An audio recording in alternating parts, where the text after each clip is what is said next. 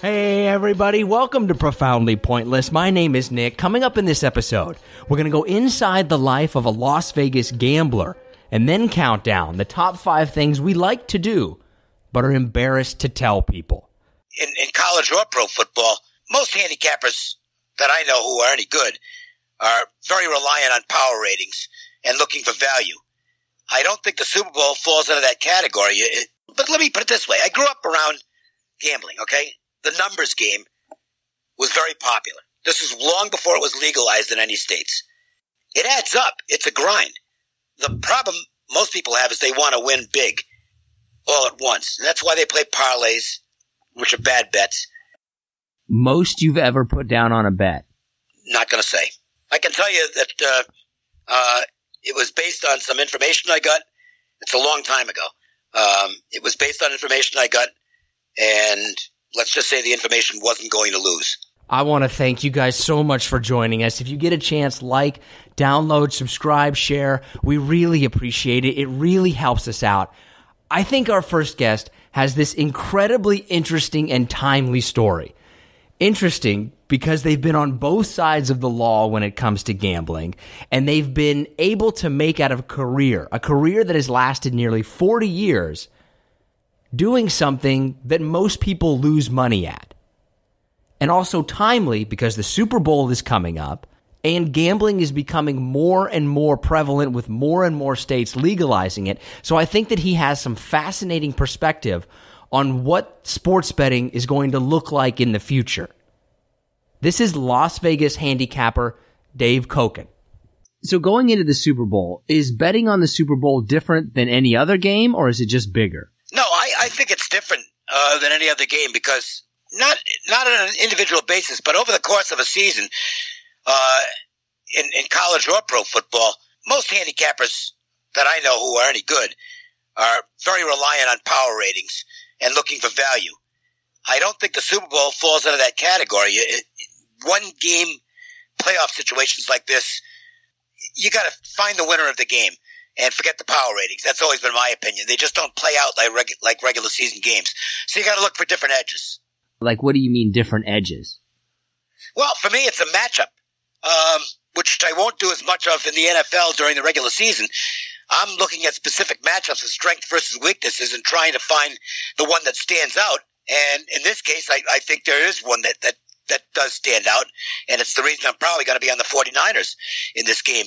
They're obviously very good at running the football and stopping the run for that matter. The Chiefs can be had on the ground. And I think that's going to play out to San Francisco's advantage. I've always been of the belief, and this is a personal philosophy, but if you can find a team that's going to win the rushing stats, you're probably going to win the football game. Not all the time, obviously. There's nothing that's 100%, but by and large, it's a trait that works. Teams that run the ball, control the clock, their offense is on the field more, and they win games. You're on the 49ers right now? I'm going to wait for the best number I can find, which will hopefully be 2. I don't think it'll get above that. But if it gets to +2, at that point, I'll take the 49ers. For what it's worth in the power ratings, I did make the 49ers a half point better than Kansas City. So it's a virtual dead heat. But again, I like the matchup very much for San Francisco. And if we've seen a tendency that matters in the postseason so far, Kansas City's not getting off to good starts. They've been struggling in the first quarter of these games. San Francisco's come out of the gate flying. The Chiefs have caught up to the other teams that they've fallen behind. If you fall behind against San Francisco, it really plays into their strength. And I think that's going to be bad news for Kansas City. What is Vegas like during the Super Bowl? Well, it's insane. It's the second best place there is to watch the Super Bowl. The only better place would be at the game itself. It's Las Vegas. I don't know how else to answer that. It's Las Vegas. It's the best tourist spot in the world. Las Vegas is the place to be. Same thing with the NCAA tournament. There's no place better in the NCAA tournament than maybe at the games themselves. Than the first 2 days of the NCAA tournament here in Las Vegas. It's just absolutely incredible. So somebody comes up to you and they tell you why they're going to make a bet, so to speak. Do most people seem to have a good grasp of it, or are most people kind of just guessing? No, most people guess. But in effect, we're all guessing on a game like this because look, this is a game. If it's a regular season matchup, and my number is a half point on the game, and the line's basically right there, I'm just skipping over the game. It's not a game I'm possibly going to play because I don't see a particular advantage. But in a one-game situation, and it's the Super Bowl, everybody wants to be in action to some extent, and I'm just like anybody else. However, the big difference is this, and this is where it's pros versus amateurs. The pros are going to treat this like any other game, and if they don't have a strong opinion on it, they either won't bet it or they'll bet it small.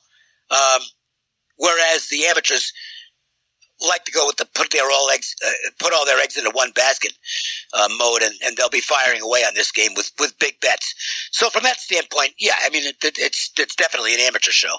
The one area where it's not anymore, and this is where the books have had to really buckle down and do their work, is on the props, because the props have gotten bigger and bigger each year.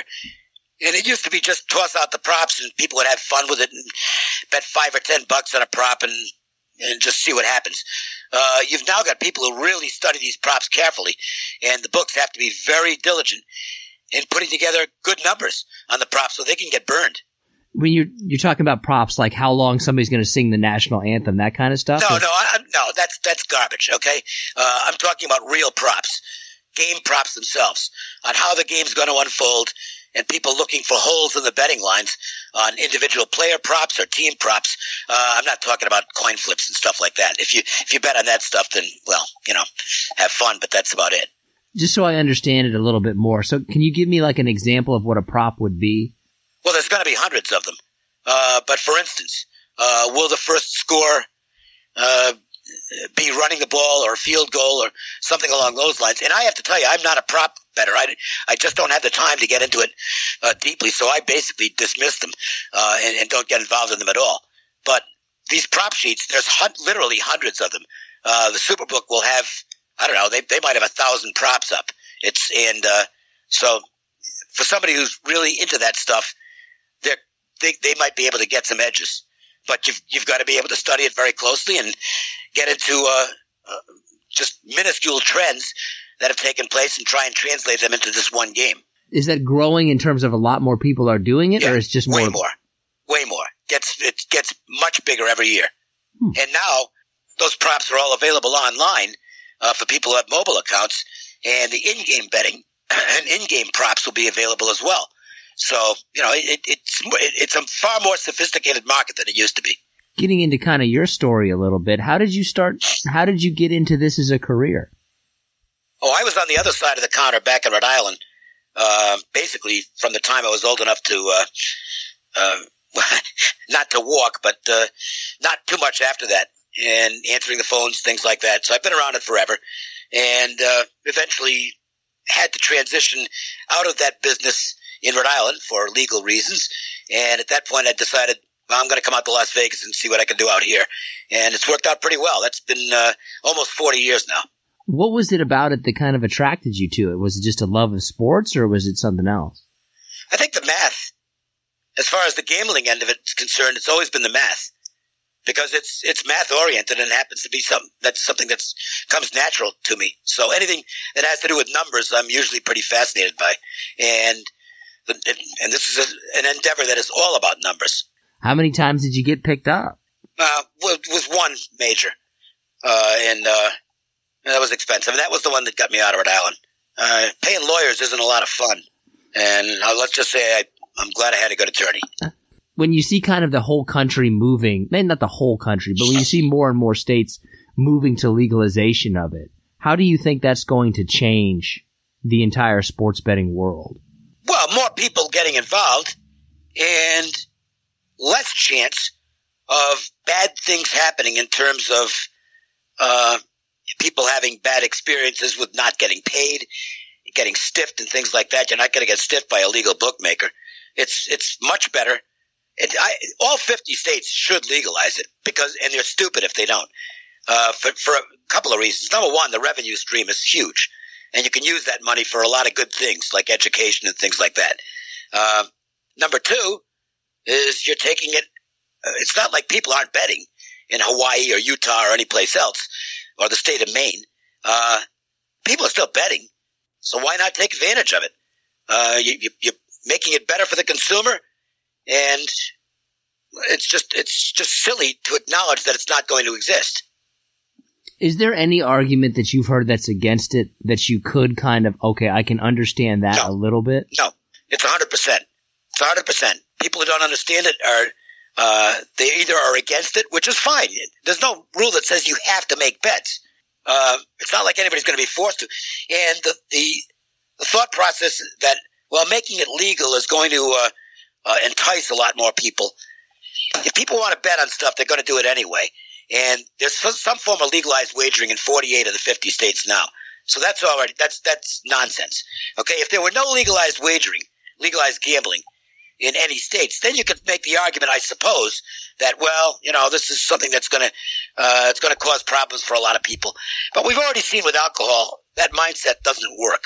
Okay, the Volstead Act is the dumbest piece of legislation in the history of the United States. It basically propelled organized crime from a small protection racket into big business. It is the single dumbest piece of legislation we've ever had in this country. To do the same thing now with legalized wagering falls into that category. It's people want it. Okay, it doesn't matter what state you go to. Maybe there might be one or two exceptions, but in virtually every state in the country, if you put a referendum up, should there be legalized wagering, it's going to pass. With a team in Vegas, is that going to, I've heard different things that, that's going to, anybody who says it's going to have any impact is an idiot. Plain and simple. They're an idiot. They're ignorant to the subject. They don't know anything about it. It will have no impact whatsoever. When you talk about players and gambling becoming such a more mainstream thing, so to speak, do they know the lines at all? Have you ever dealt with they know what's going on and try to kind of? Some players might. Some coaches might. Some might not pay any attention to it at all. There's a very famous college coach, Lou Holtz, was great. I mean, he used to use the betting line to fire up his team one way or the other. The old story would be if they were a big favorite in a game, he'd be saying, well, Las Vegas is telling us this other team doesn't have a chance. They're going to come out there firing, so we better be ready. And he'd use the opposite mentality. If the team was an underdog, he'd say, hey, they're not giving us a chance to win this game. We're not getting any respect at all. So they weren't gambling on it, but they were using the information as a motivational tool. Nothing wrong with that. You've obviously been doing this for a really long time. How do you kind of keep it from getting away with you? Because obviously it is something that people struggle with at times. It's the same way with anything else. I like to have an occasional drink. Doesn't mean I go out and get drunk every night. You can't make laws to discipline people from doing things that maybe they would be better off not doing. Okay? You can't legislate that. People are going to do it anyway if they want to. Okay? And the thing with the sports wagering, and this is what galls me, is that people who speak out against it, why aren't they speaking out against state lotteries where your odds of winning are way less than they are in sports betting? Okay, basically you got a 50-50 shot in sports betting on any one game. If there's a lottery out there that offers a 50-50 shot, let me know about it. I want to play it. To win. Look, but let me put it this way. I grew up around gambling, okay?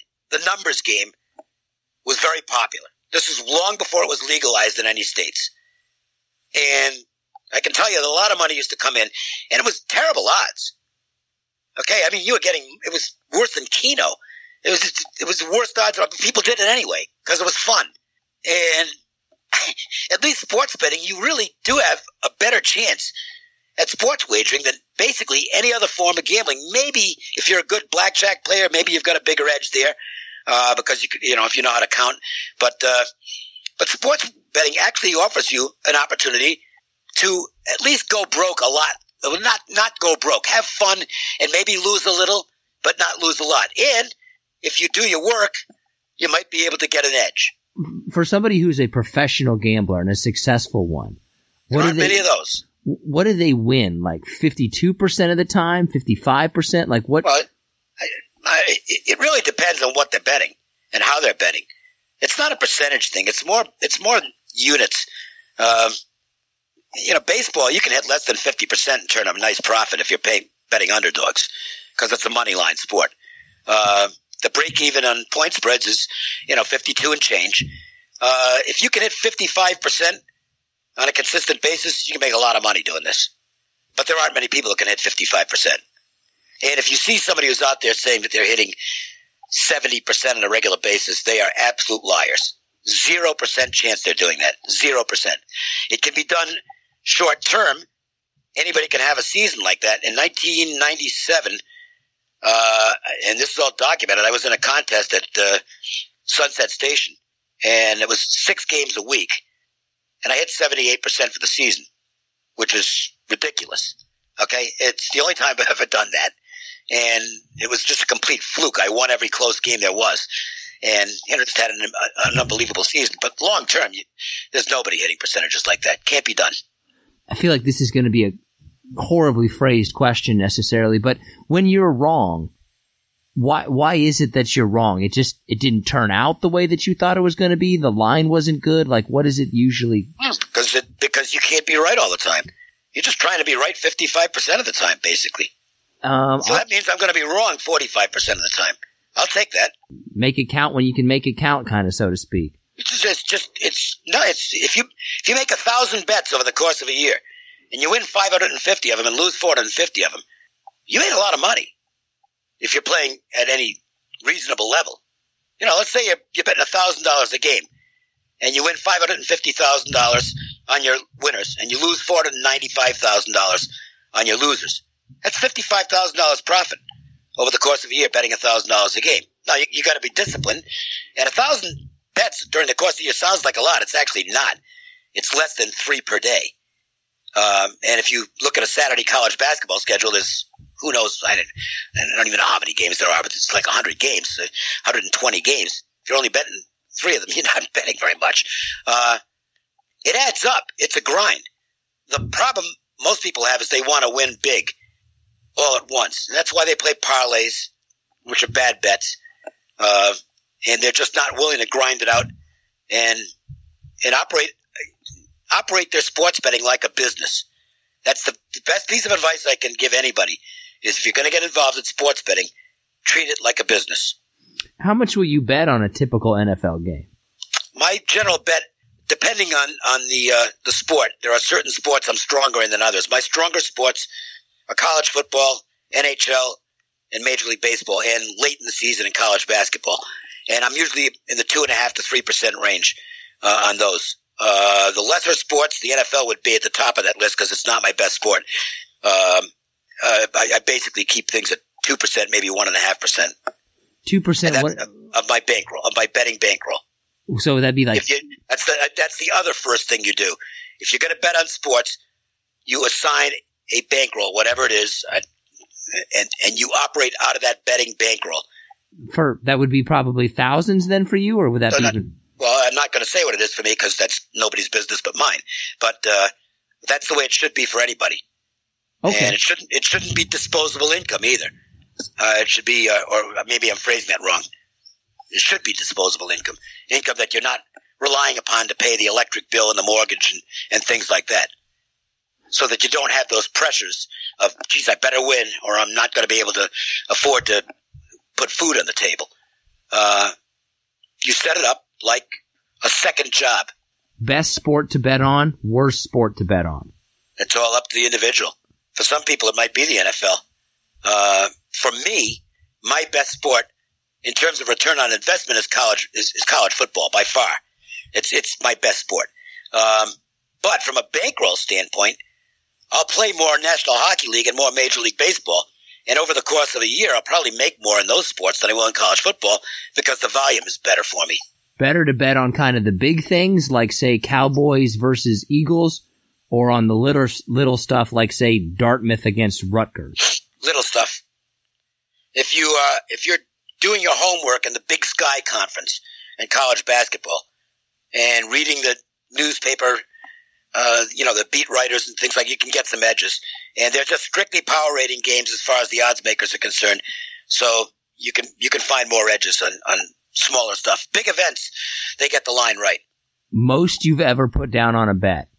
Not going to say. I can tell you that it was based on some information I got. It's a long time ago. It was based on information I got, and let's just say the information wasn't going to lose. So, and I'll leave it at that. And it involved a horse race, which I can't. I'm not a good horse handicapper. Okay, I go to Del Mar once a year, and know I'm going to lose. The interesting thing is, the last 2 years I've actually won, but that was just blind luck. I don't know what I'm doing with the horses, but I did get, and this is a long time ago, but I got some really good information regarding a race, and that was the most I've ever won. Can I ask you this as a follow-up? Is that what I think it sounds like? Tell you the story. Okay. It was at Narragansett Park. I don't remember the year, sometime in the 70s. And the first race that day was a maiden race with several first-time starters. I think it was a maiden special weight race. And I was friends with one of the riders. And he was a gambler, and he was not doing well at the time. And I got a call, I guess it was the morning of the event. And he says, listen, there's a horse running in the first race, and it's listed as Conistical, Conistical. And he's listed as a first-time starter. And, okay. And, normally information from jockeys is not the best, okay? Because a lot of them were gamblers and they weren't very good at it. He says, what I can tell you is this horse that's running is not Conistical. Okay, it's another horse, and he's way better than anybody in this field. They're just looking, they want to make a score. And he owed me some money at the time, so this was his way of paying it back. And it's like, well, is this horse going to win? He says, this horse is going to win. And and the horse won by like 7 lengths. And several months later, the thing got uncovered because I guess they ID the horses with tattoos on the gums. And, nobody keeps a secret very long. And word got out that something had happened in this race at Narragansett Park. But by that time, people had bet on it. It's not like we were going to go back to the track and give them back the money. And it was pari-mutuel, so as far as I'm concerned, nobody got hurt. And I made a lot of money that day. Is it safe to say enough to buy a nice car? Especially with what cars went for back then. And the interesting thing is I did go out and make a nice purchase. It was a Bang & Olufsen stereo, and it was back at the time when this was one of the first stereos where you did the little touch thing. They had little buttons that you touched. Yeah. I mean, it was really nice. It cost a few $1,000s, which at the time for a stereo system was a lot of money. Okay, and son of a bitch, if the thing didn't get, I had it in 1981 when I was still in Rhode Island. I happened to be out here on vacation, one of my many vacations to Las Vegas, and my house got robbed and they took the damn stereo. So I guess I got what was coming to me. Isn't that weird how it all somehow works out in the end, doesn't it? Yeah, they cleaned me while I was out here, and except for a console TV, which I guess was too big to take out. How often does that happen, or do you hear about that happening, where the fix is in, so to speak? Well, I never heard it like this. It's the only time I've ever heard of a situation where there was a horse running who wasn't the horse, and it was another horse. So, I mean, I'm sure it's happened, but it's the only time I ever knew about it. And I'll tell you one other funny story. I didn't make that much on it, but it's a funny story. I used to do a lot of boxing coverage in the media. And, that's when I was doing radio 40 hours a week, and boxing's huge here in Las Vegas. And I had a lot of friends in the boxing industry anyway. So there's a card at the MGM Grand, and I got there real early for some reason. I guess I didn't have to. It was one of those situations where it's too late to go home, so I'll just go hang out there. And I'm literally alone in the press room. It wasn't a real big fight. There was I think one title fight in the card and a bunch of undercard stuff. So I'm literally alone in the press room. And a guy comes walking in, and he's got a record album under his arms. This was back in the late 80s. And he says, who do I give the music to? For the ring entrance music. And I go, I don't know. I mean, I'm just here covering the fight. I said, the guy you want to talk to is so-and-so from Top Rank Boxing. He's their publicist, and he should be in here in a few minutes, but he's not here right now. So I said, sit down and have a cup of coffee, relax. So I'm talking to the guy, and it turns out that he is the manager of one of the guys on the undercard. and it was the underdog's manager. So anyway, I'm talking to the guy, and it turns out he's not really a fight manager. He's just the buddy of this particular boxer. He's a biochemist at some lab in Minnesota. And so I'm talking, and it's the guy. He's very willing to part with information. So naturally, I start pumping him for information, and he basically said my buddy's really nervous. He thinks he's going to get his butt kicked, and which he did. And upon receiving that information, I got as much money as I could get. Hit a couple of bank machines in the MGM and bet whatever I could on Ruelas and won that pretty impressively. I'll tell you the best piece of information I ever got on an NFL game, and it was accidental. I mean, he didn't do it from a betting standpoint, but I used to host a Sunday morning NFL show, and it wasn't a gambling show per se, but we did talk point spreads. And Dan Pompei, who's a very respected writer, I think he was with the Chicago Sun-Times at the time. We used to get live reports from every NFL location on the Sunday schedule. So Dan was the guy who provided us with the Bears reports when he was doing home games. And on this particular day, and he didn't do this as a gambling thing. I don't want to make it sound like anything untold. But he says, geez, I'm standing in mud here.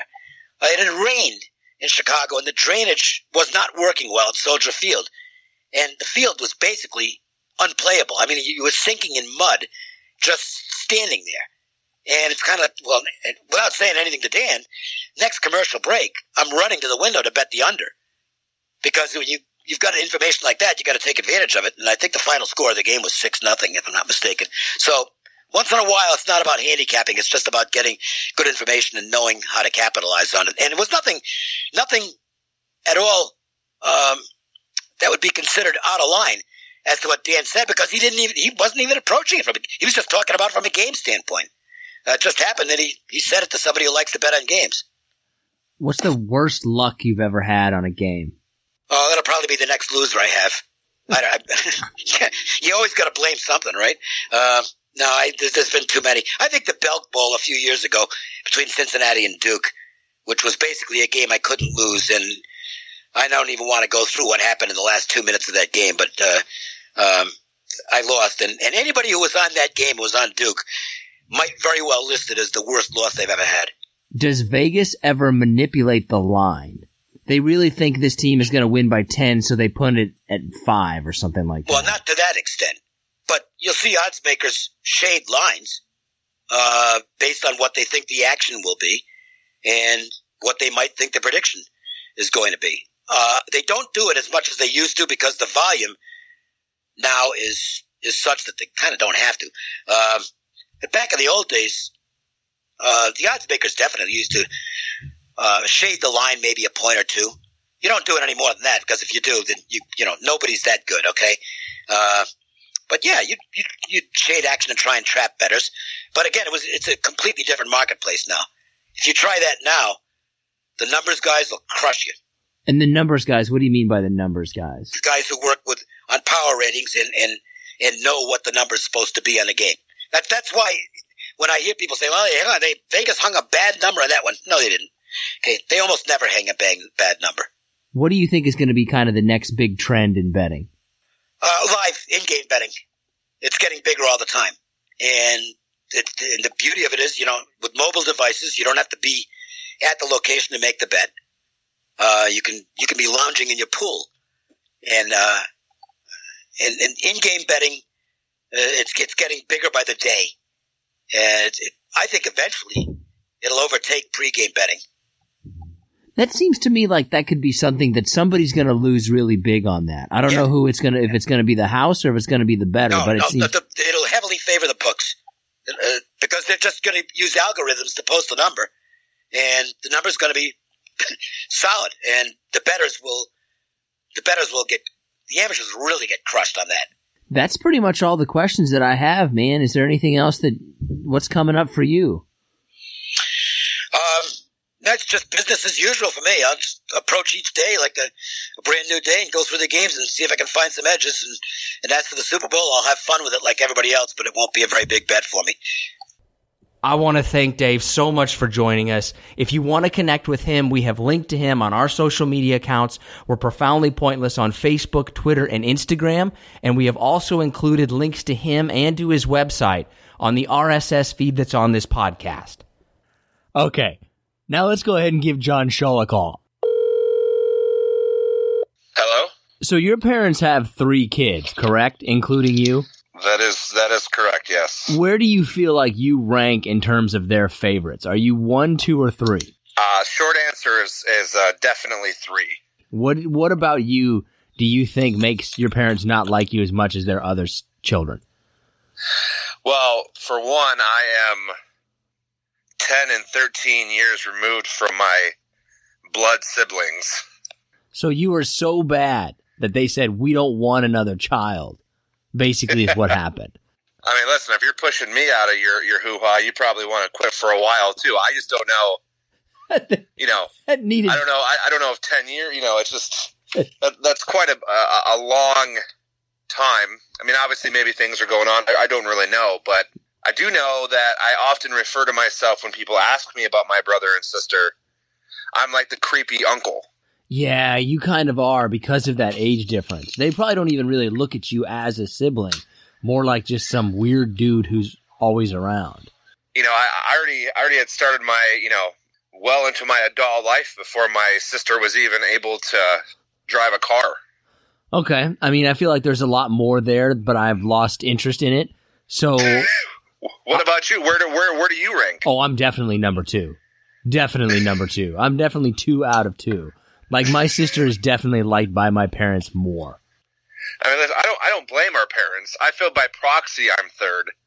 You would just be last no matter how many siblings you had. Well, I think that my sister just probably identifies with my parents more than I do. Like, I'm a little bit more of an outlier than she is, necessarily. I respect their decision. I mean, if my dad and my mom came up to me and said, look, we like your sister more than you, I would be, yeah, all right. That's fair. I agree with that. What if one of your parents came up to you and said, you know, Nick, we love you, but we're just not going to talk to you anymore. We're going to focus solely on your sister.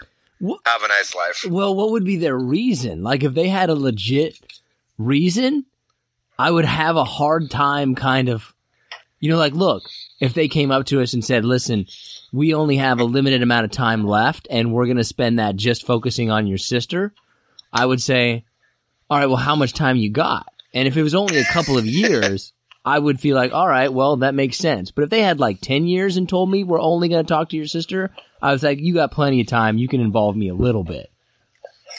Now, whether they would actually want to do that is the real question. What's the most amount of money you've ever lost in a bet? Like in a casino counts too, right? Like casino gambling. Why wouldn't a casino count? Anyways, getting back on topic, the most I've ever lost that I can remember is like 150, I think. That's pretty good. Mine's probably around $10 to $15. That's about it. Yeah, you're not much of a gambler. You like enabling people to gamble, and then you laugh once they lose $600. Shout out to somebody we know. Shout out to Ryan Brennan. $800 on one hand of roulette. Not the best decision. I want my room comped. He didn't get his room comped either, which I just love. We'll get into why I like that in our top 5. But no, I mean, for me, here's my problem with gambling. I remember the first job I ever had was at Charlie's Chicken. Shout out to Charlie's Chicken in Derby, now closed. But I just look at making $5 an hour in that fucking stinky, hot, miserable chicken shack. And I just, that's when I see is $5. So I'm not losing $5. Like, that's an hour in that fucking chicken shack. I'm not doing that. I can't gamble. It's too nerve-wracking. Yeah, I mean, don't get me wrong. I think the same way you think. You know, I don't give a fuck. If I'm at a sports book and somebody's like, "Oh, hey, you want to put 20 down on this game?" All right, I'll take the chance. Why not? Next thing I know, I'm in $200 and I've lost every bet. Because I don't know if you know this, but I literally am the worst gambler / bettor that anyone's ever met. Find me a worse bettor, and I'll go up against them. I'm that bad. I take these stupidest bets. Oh, so it's not necessary. You just take stupid bets. Yeah, I'm just like I'm an idiot. I mean, I will just because there's like that 1% chance that team or that athlete or whoever could win or do something great, but they never do, and I always lose. Well, I could see that. That makes sense, actually. I would be surprised, like, if you were actually winning. Like, you just kind of look like a guy that's not going to be good at gambling. If I was following you up to the sports book, I would ask, what did that guy just bet on? And then do the opposite and be like, oh, okay, probably have a winning record. I mean, I don't know if that's a compliment or a backhanded compliment, but I guess I'll take it that I don't look like somebody. I don't know why you're trying to take this in a compliment in any way. That was purely an insult. Well, I mean, I have to take what you say and twist it around, or I'm just going to cry all the time. So I understand. Are you ready for your segment? Let's do it. So this week, a lot of activity on the old social media. You can check us out. Twitter, Instagram, Facebook, all that good stuff. Let's give some shout-outs to Jalen, Mirko, Adario, David, Edgar, Asma, which I know I'm saying that wrong, so forgive me. Yeah, dude. How is it spelled? ASMA. Oh, yeah, that's definitely not asthma. I mean, asthma is a medical condition. Why would somebody have their online username be a medical condition? Like, shout out to Big Herp. No, that I go beyond the username. That's like this woman's name is ASMA. I'm sure it's not asthma, but anyways. She's probably shortening it. How do you know that's not her username? Why do you think that's her real name? Because I clicked on the... You stalked her? Anyways, I was trying to get around that because I knew you were going to say that. How many pictures deep into her social media account did you go? 0. I just went to her actual profile and saw, like, not her handle, but, like, who she is and where she's from. Okay. That's creepy. And you didn't, so you stalked her only around based upon her location and username, but didn't actually go in and look at any of the pictures? I don't believe that. Anyways, how many pictures Tom, deep? Elijah, Rachel, James, Logan, Nate, Karate Club Wedding. Yeah. That sounds like a great time. And Food Porn Extra. Yeah. I'll get the shout-outs this week. That's a Appreciate great you name. liking, subscribing, following along with us, Idiots, as we apparently take up an hour of your podcast listening time. There it is. I'm sorry to Asthma. I'm sure I fucked that up, but it's beyond the point. Shout out to Food Porn Extra, too. That's a good name. That and Karate Club Wedding, those are fantastic names for those two entities. Nice ending. Thanks. You have to choose one of these scenarios. Either you're stuck on a frozen lake alone, or you're stranded in the hot desert alone. Frozen lake. What, you think you're going to go fishing? You think you're that handy that you can ice fish or run to the woods and get shelter or kill a bear or something? No, my idea would simply be based around if you're on a frozen lake, people generally like to go hang out in the snow. Like, you have a better chance that somebody's going to come to the frozen stake and help you than you are stranded in the middle of fucking desert because nobody wants to go out there. Like, I feel like there's a better chance of being rescued on a frozen lake, and you could at least sit there and lick the ice and get water. Yeah. Would you rather be a movie star with a cocaine problem or a music star with a heroin problem? Oh, movie star with cocaine. I think heroin is something you don't want to fuck around with. Yeah, I thought that would be funny. Oh, you think people's pain is funny? No, let me rephrase that. I don't think that's dude, funny. Way to be insensitive to drug addiction. You're an asshole. I was looking forward to your answer. You're the one who said it. You're That's like the one drug that, like, I wouldn't just kind of try to see even what that was like. Like, you put pretty much any other drug in front of me, I would probably do it. But heroin, I wouldn't, like, no. I've heard that's like, you don't even want to try that.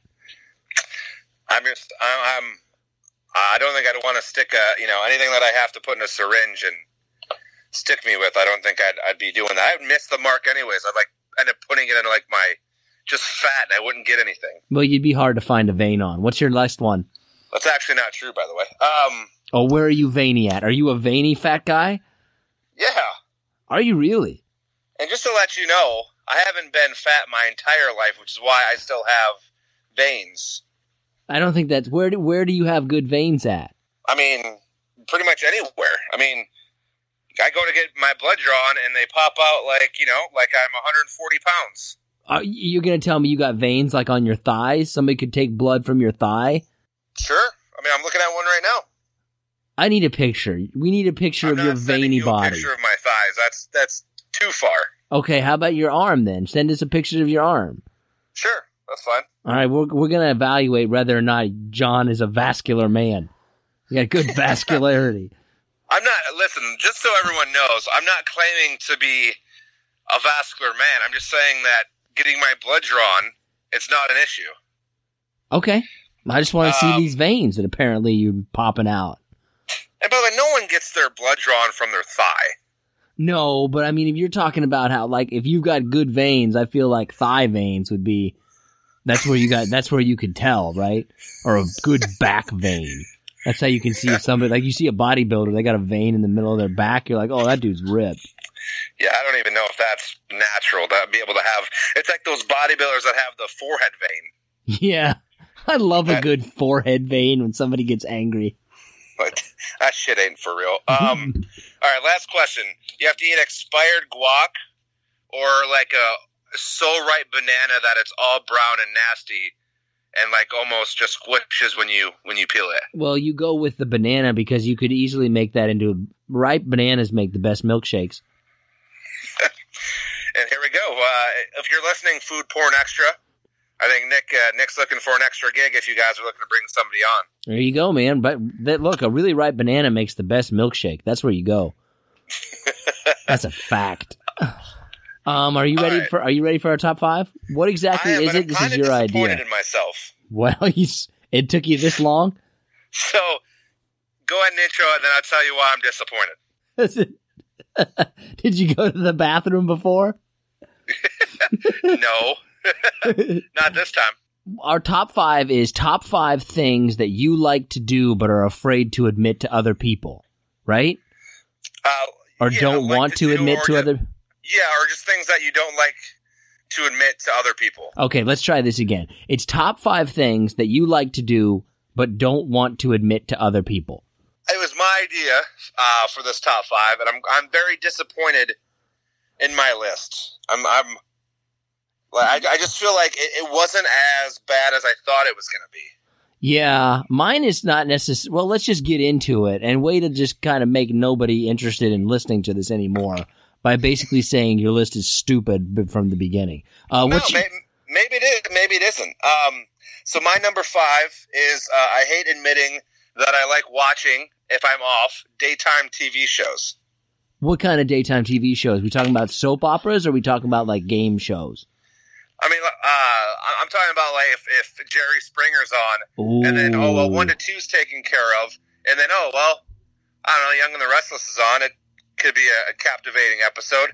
I want to see how Mary cheats on Todd with this week. You know what though?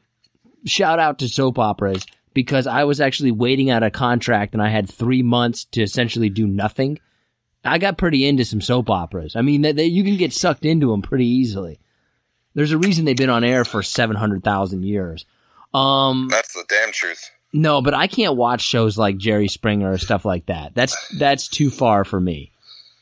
Too close to home? Yeah, a little bit. Shout out to my uncle who was on there.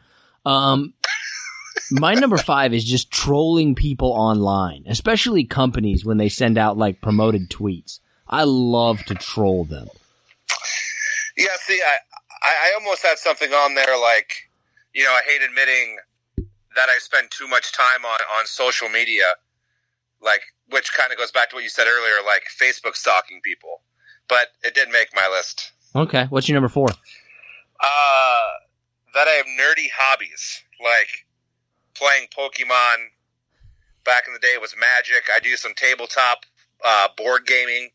If you're not in the right crowd when you bring that up or whatever, it can get real awkward.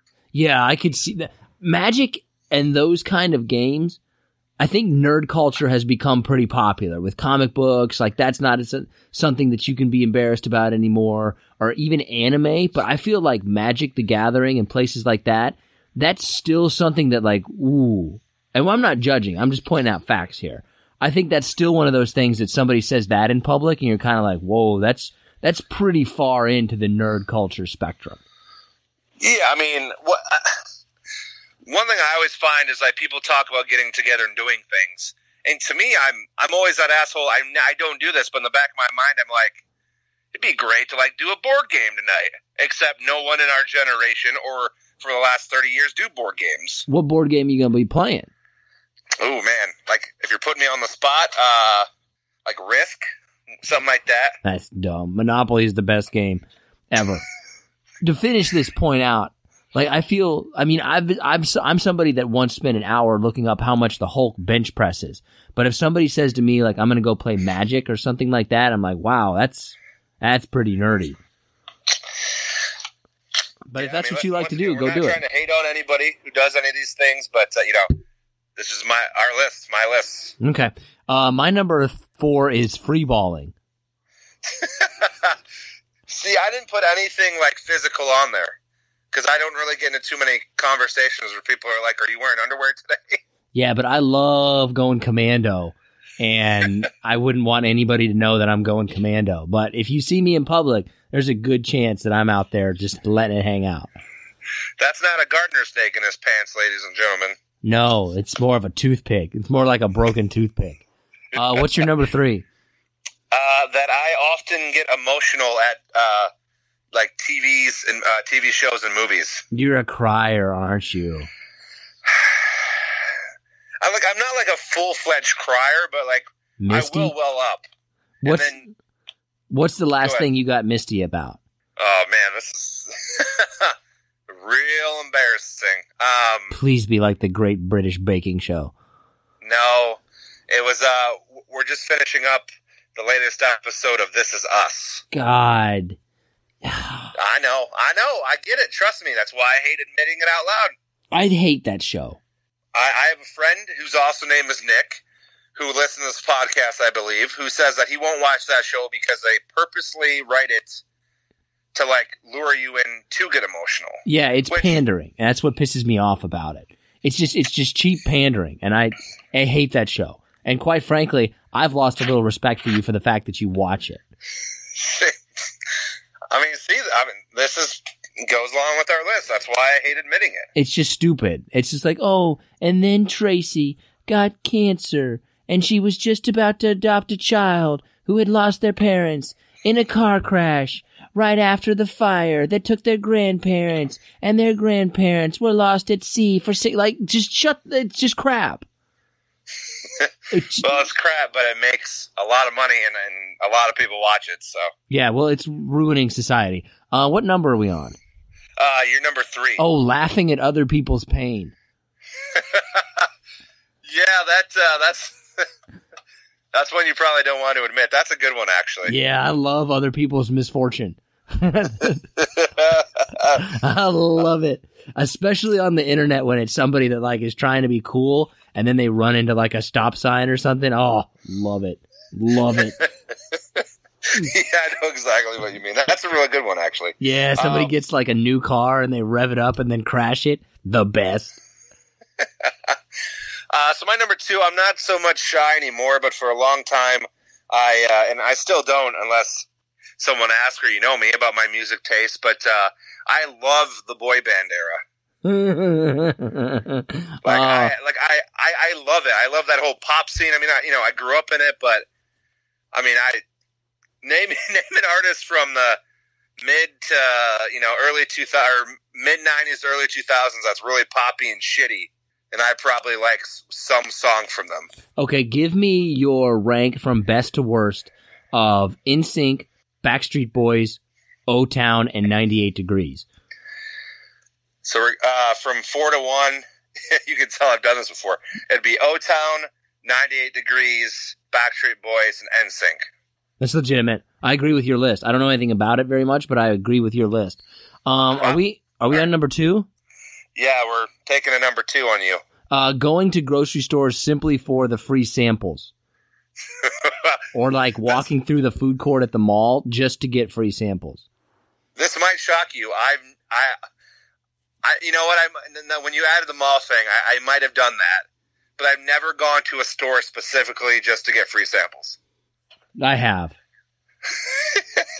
It was a long winter in 2011, wasn't it? You just had to go get those free samples. Look, especially Costco on a Saturday. Costco Saturday around 11 a.m. Ooh, that's prime free sample time, man.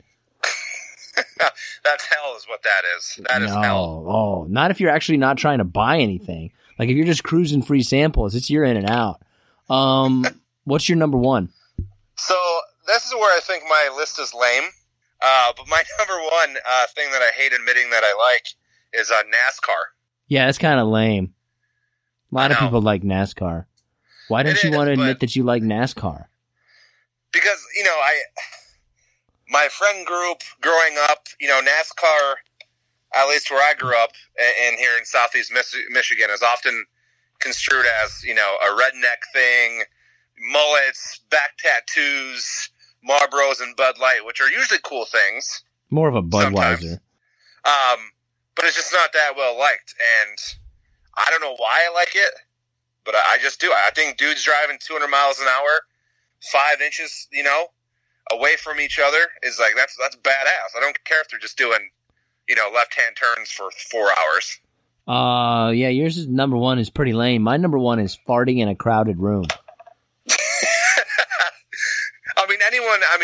People who listen to this don't know you do shit like that, but that's you. Like, you are that asshole, and it's just not farting. Like, you do shit. You did shit like that when we lived near each other in Orlando constantly. I just like seeing other people's kind of misery in bad situations because I think that tells you, like, you find out a lot about people. I love a good sex on the beach shot. Do you have anything in your honorable mention?